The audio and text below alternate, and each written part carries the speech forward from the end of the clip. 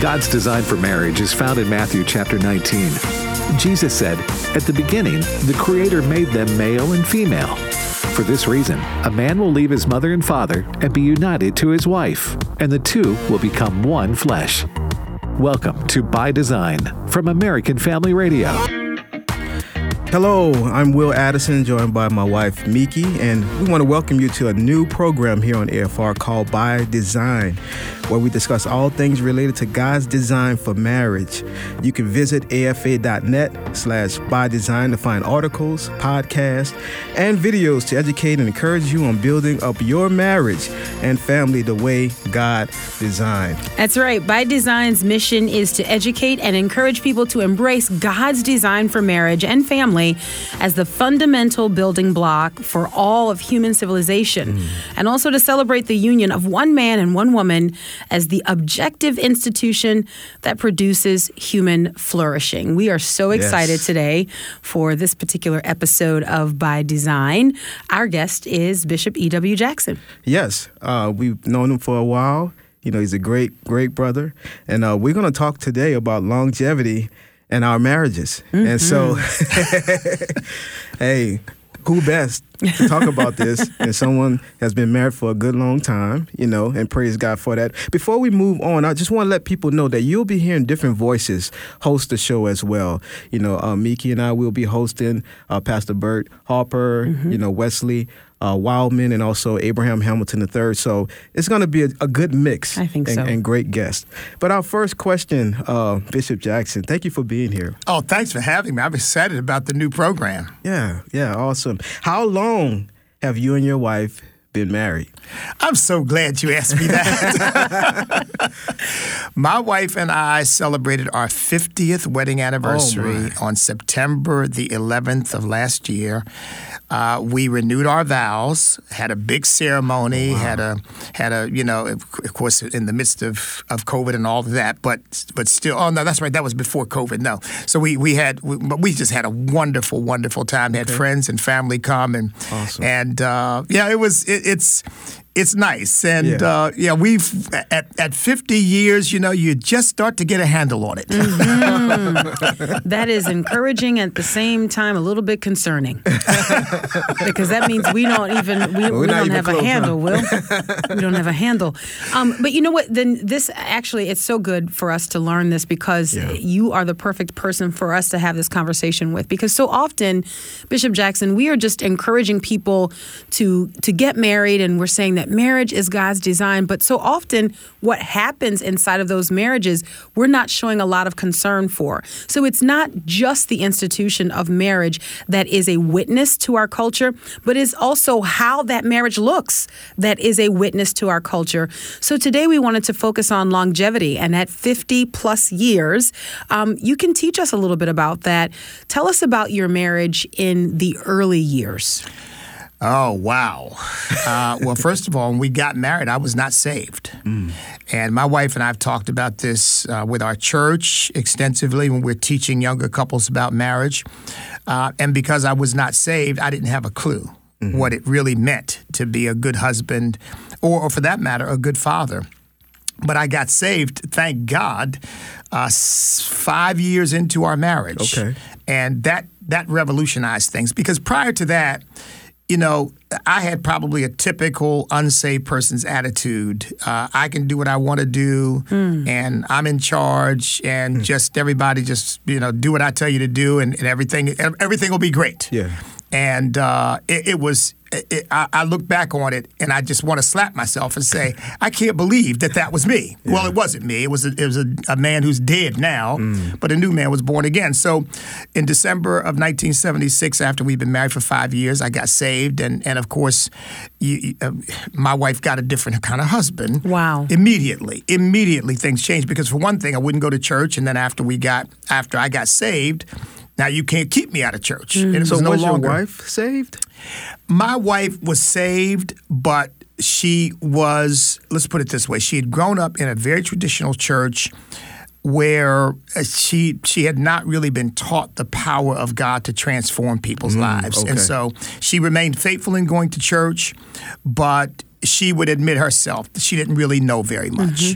And so once I got saved and we started going to church together, it changed everything, because then I got serious about reading the Word and studying the Word and us praying together. And so that was stage one. But still then, I still had a lot of those old ways that I had to begin to shed, and God had to teach me. So I say that first phase was the unsaved me. The second phase was the Christian but immature me. That's good. And then over time, as I began to better understand the love that God wanted me to show to my wife, and the selflessness. When I counsel couples, I say, the biggest problem in marriage is not finances. It's not how to raise the children. The biggest problem in marriages is selfishness. I want my way. Yep. And I used to always say to my wife, "Why can't you be more like me?" But then I started to realize God didn't want her to be like me, because God knew that the me needed her. And I needed what she brought to me, and she needed what I brought to her. And once the other truth that really revolutionized, I think, our marriage too, was when I began to realize God designed it that my wife be different than me, to balance me, to help me with things that I thought were absolutely perfect.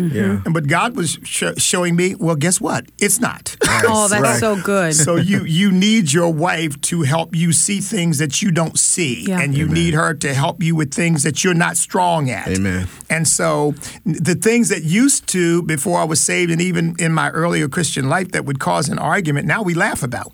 Because I say, okay. Yeah. That's wonderful. Because now I see that's helping me, not coming against me, not hurting me, but helping me to see things from a different perspective. So it has been a journey, and I would say we are in.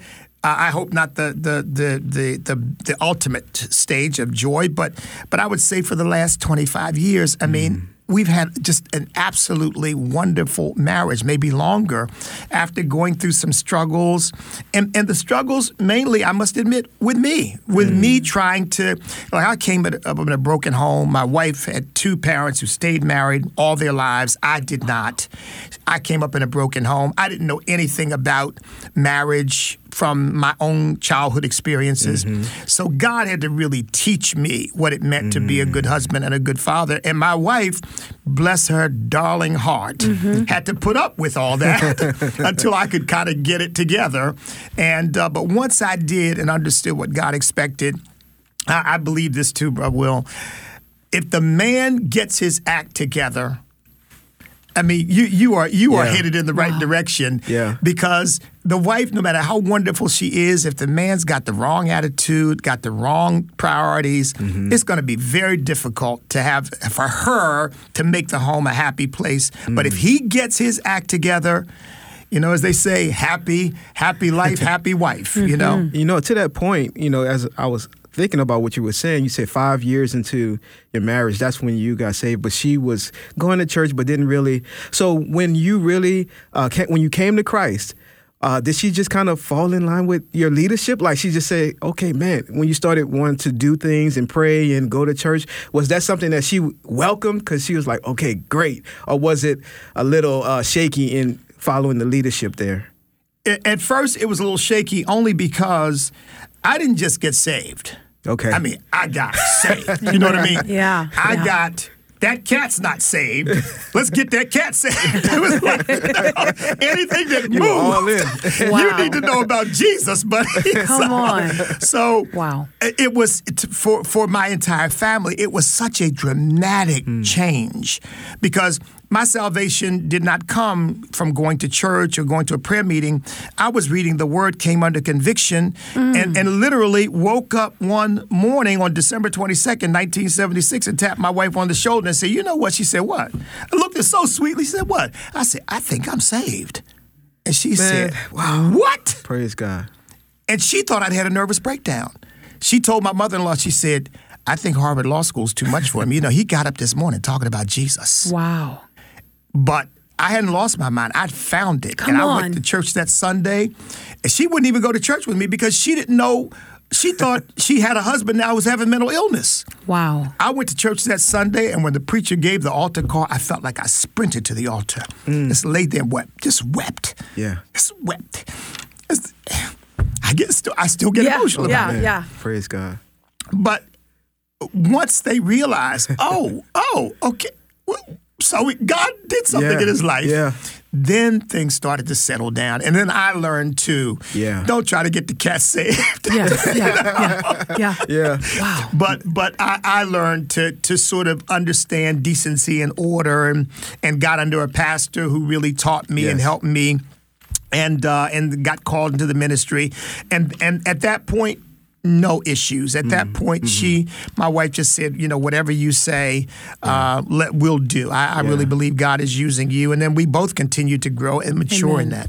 Man, just a sidebar. I know we have more questions, but that's okay. When you talk about how, you got saved, I think about my dad. It was around the same time. Something was happening in the 70s. Yeah. I don't know, but he was in his apartment, and he said he prayed the Lord's Prayer like he never prayed it before. He was by himself, and God just, he got saved, Amen. By himself. And I was like, man, and at that time, he was separated from my mom.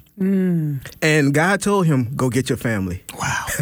And he came and got my mom and me from my grandparents' house, and he was a leader until the end of his life, man. Praise God. So man, the salvation work of God, as far as marriage is concerned, if you have someone who's not saved in a marriage, man, pray for them. Pray that God will save them, because He will, and you will see a difference, a change within your home Immediately. Man. I mean, because look, I went from go to church. What? I said my attitude was, church is fine for women and children, but men have important things to do. Wow. Yeah. And then now we're late. Yeah. We're doing church. I mean, literally, it just flipped. And so, yes, it made all the difference in the world in our marriage. I think the other thing that I realized as a man was that God really showed me, son, you get your act together and your marriage will get together. Because I realized that God had ordered this thing in such a way that if I sowed the right things into my wife, she was going to be happy and I was going to be happy. She didn't have the authority to sow the things into me that could make me satisfied. But if I got right with God and began to sow the things into her, into our home that were right, the whole home would be peaceful and happy and joyful. And my wife testifies to it. She says it was him. He did some things, and it started. Yeah. I used to, for example, even after I got saved. Because here again, my father wasn't married. I was raised in foster care and then in a single dad. And if I would get ready to go out, my wife would say, even after I became a Christian, my wife would say, where are you going? Where am I going? Now, I wasn't going out to do anything wrong, but just the idea of me having to tell somebody where I was going, I hadn't done that. I mean, that's not what and the Lord convicted me. He said, yes, she's got a right to know where you're going and when you're coming back and what you're going to do and all of that. So as all that stuff got sorted out in my heart, and I began to deal with my wife in just a different way, it really, and I'm not taking credit, I'm giving God the glory for it. Amen. Yes. Because if it were up to me, I don't think we would have stayed married. I don't think she could have stood it. Wow. And that's such a great point that you raised, Bishop Jackson, because I think that in those early years of marriage, we are all struggling to see the purpose. Like, you get into it and then you're like, why did I even do this? Because the attack is so strong against marriage. But to the point that you're making, let's talk a little bit about longevity. Like, if we can get over some of these hurdles and some of these bumps that we have in marriage, whereby maybe we're not used to accountability or we're not used to growing together. And so there is some humility that is required as you are accountable one to another, right? Talk about getting through that and that pointing also to the glory of God. Amen. Well, I think of it this way. The Bible says men ought to love their wives as Christ loved the church. How does Christ love the church? I mean, is there anybody who knows him who wants to get away from him? Or wants to spend less time with him or doesn't want to be around him? Come on. And yet we know he's in charge. I mean, he's our Savior, our Lord, our Master. Yet we love him. We covet the time we can spend with him. We worship him. And frankly, if men think of marriage and their wives in the same way that we think about Christ and the church, I think it brings a whole new perspective to it. I remember the Lord saying to me one time because I teach when I talk about this stuff, I say, don't have negative conversations with yourself about your spouse. Oh, that's good. Because, you can get into a thing where you start having a conversation with yourself about, well, why didn't she? Why didn't he? And, I say, don't do it. Don't do it. That's the devil trying to separate you. We don't have those kinds of conversations about Jesus. We don't sit around and say, well, why did Jesus do this? Because we know that he loves us and has a perfect plan and purpose for us. And so as I think about that, to me, it helps me to understand the joy that God intended for us to have in marriage. And look, I'm a living witness. There's nothing, and I'm traveling, for example, as I'm doing this, I'm going to be on the road all week. I have nothing, no greater joy than when I show up at home and see my wife again and come into our home, a home of peace and tranquility and joy. And that was the other thing that the Lord showed me a long time ago because, none of us is perfect, and I would have struggles and problems at work and things I was doing, and I'd come home with that attitude. And I'd sometimes say to the Lord, well, Lord, why is it that, everybody is not, why doesn't the home seem to be happy? And I'm serious. One day the Lord said to me, because you aren't. And I learned, if I come home with a positive, uplifting attitude, it affects the entire household. If I come home with an ugly, down, irritable attitude, it affects the entire household. So here again, Jesus never deals with us that way. We don't ever go to Jesus, even if we've messed up. We don't ever go to Jesus and ever say, what is wrong with you? He's tender with us. He loves us. He forgives us. He helps us get straight if there's something wrong in our lives. But we don't ever feel condemned or discarded or disapproved. Some of the most powerful words I ever heard God speak to my heart. Now, this is grace. We know this is not who we are in our physical being, but when God comes in and changes us and says to us, I find no fault in you.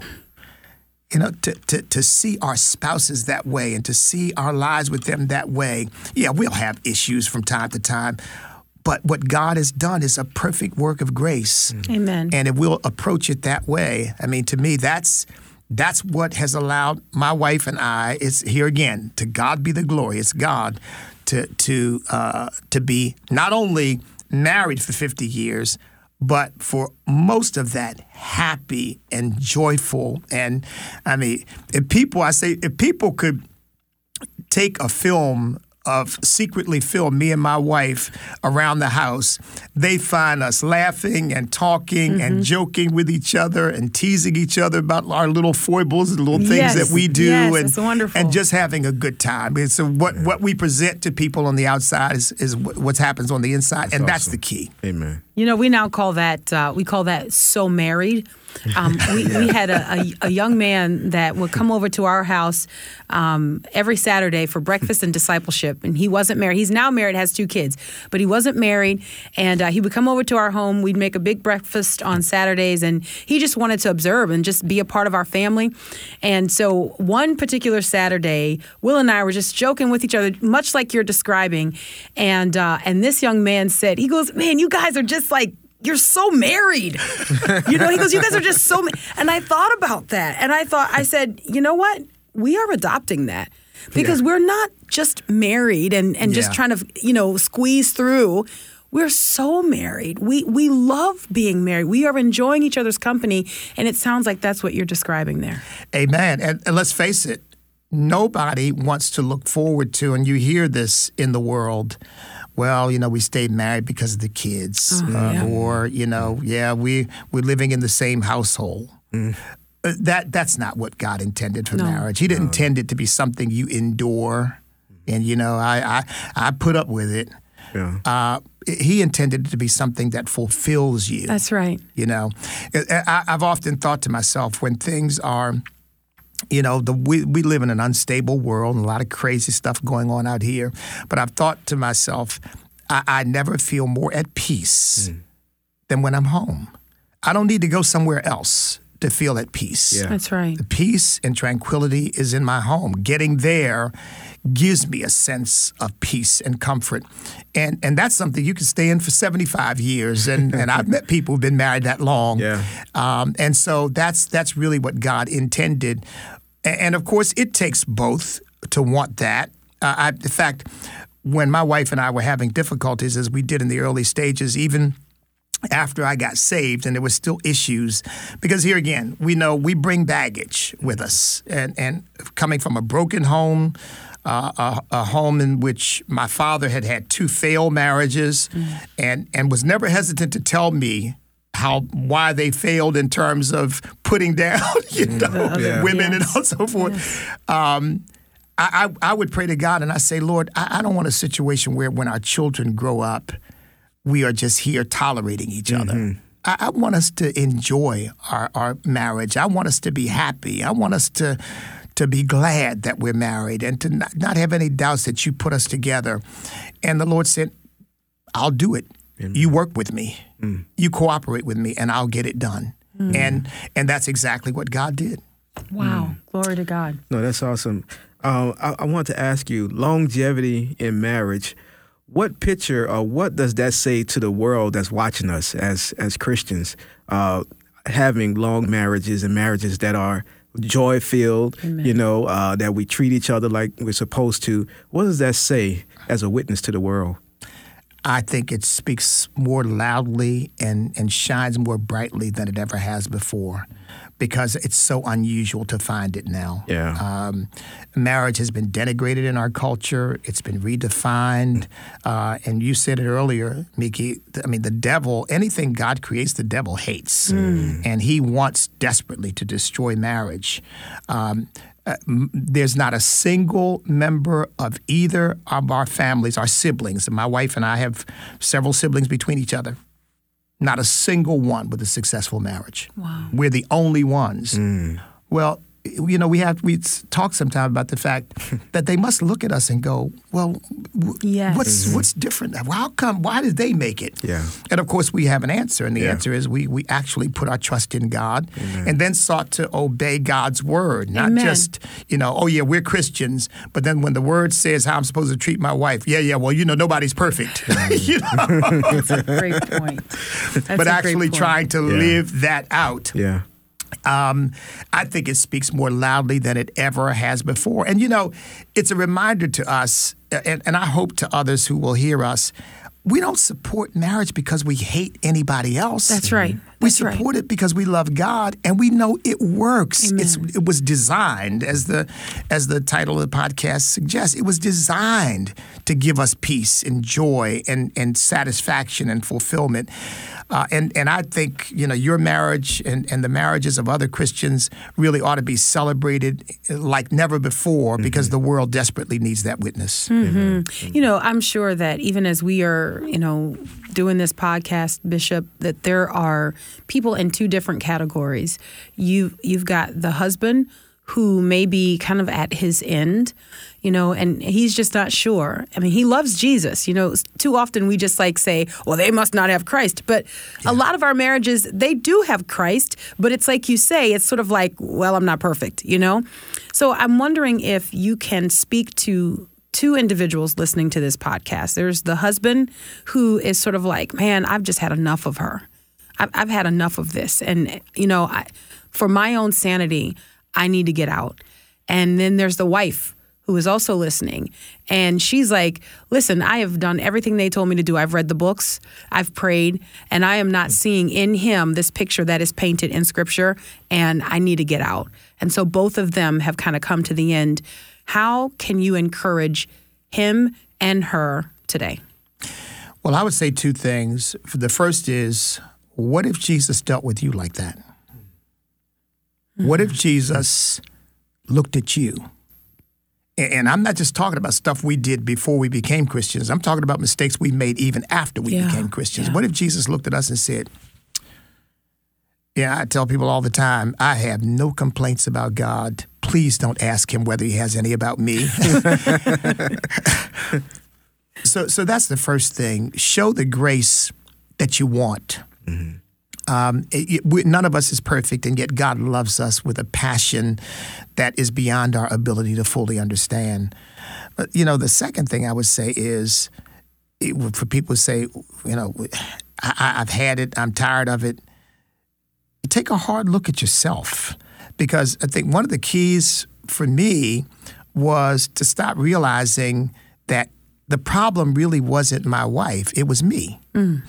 And if I became the very best husband I could be, you reap what you sow. Mm-hmm. I mean, that's a spiritual law. And if I did that, God promised me the rest would fall into place. And so instead of going to God all the time and saying, now, Lord, can you just straighten my wife out about this? If she would just instead I would go, Lord, help me. Yeah. Help me to be the husband that you want me to be for her. Mm-hmm. Not, Lord, change her. Yeah. And I think here again, selfishness. You're not doing what I need you to do. How about me praying that, Lord, help me to do for her what she needs. Mm-hmm. Help me to be the husband that she needs me to be. So if we would get off of what we're wanting and desiring, if both husband and wife are competing with each other to see, how can I bless you? How can I encourage you? How can I help you? How can I, I think the rest falls into place. Amen. Amen. And it sounds like that we have already run out of time. I'm going to petition for an hour podcast just so that we can really drill down. Ultimately, I think that when we think about what glorifies God, it's not found in us just living for ourselves. That's it. And marriage has a way of kind of needing those things out of us and working those things out.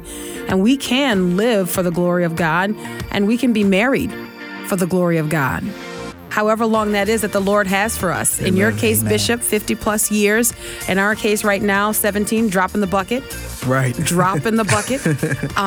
But at any rate, man, this is God's design. Amen. And we must be found living by it. Not just saying we exist in it, but living gloriously by God's design for marriage.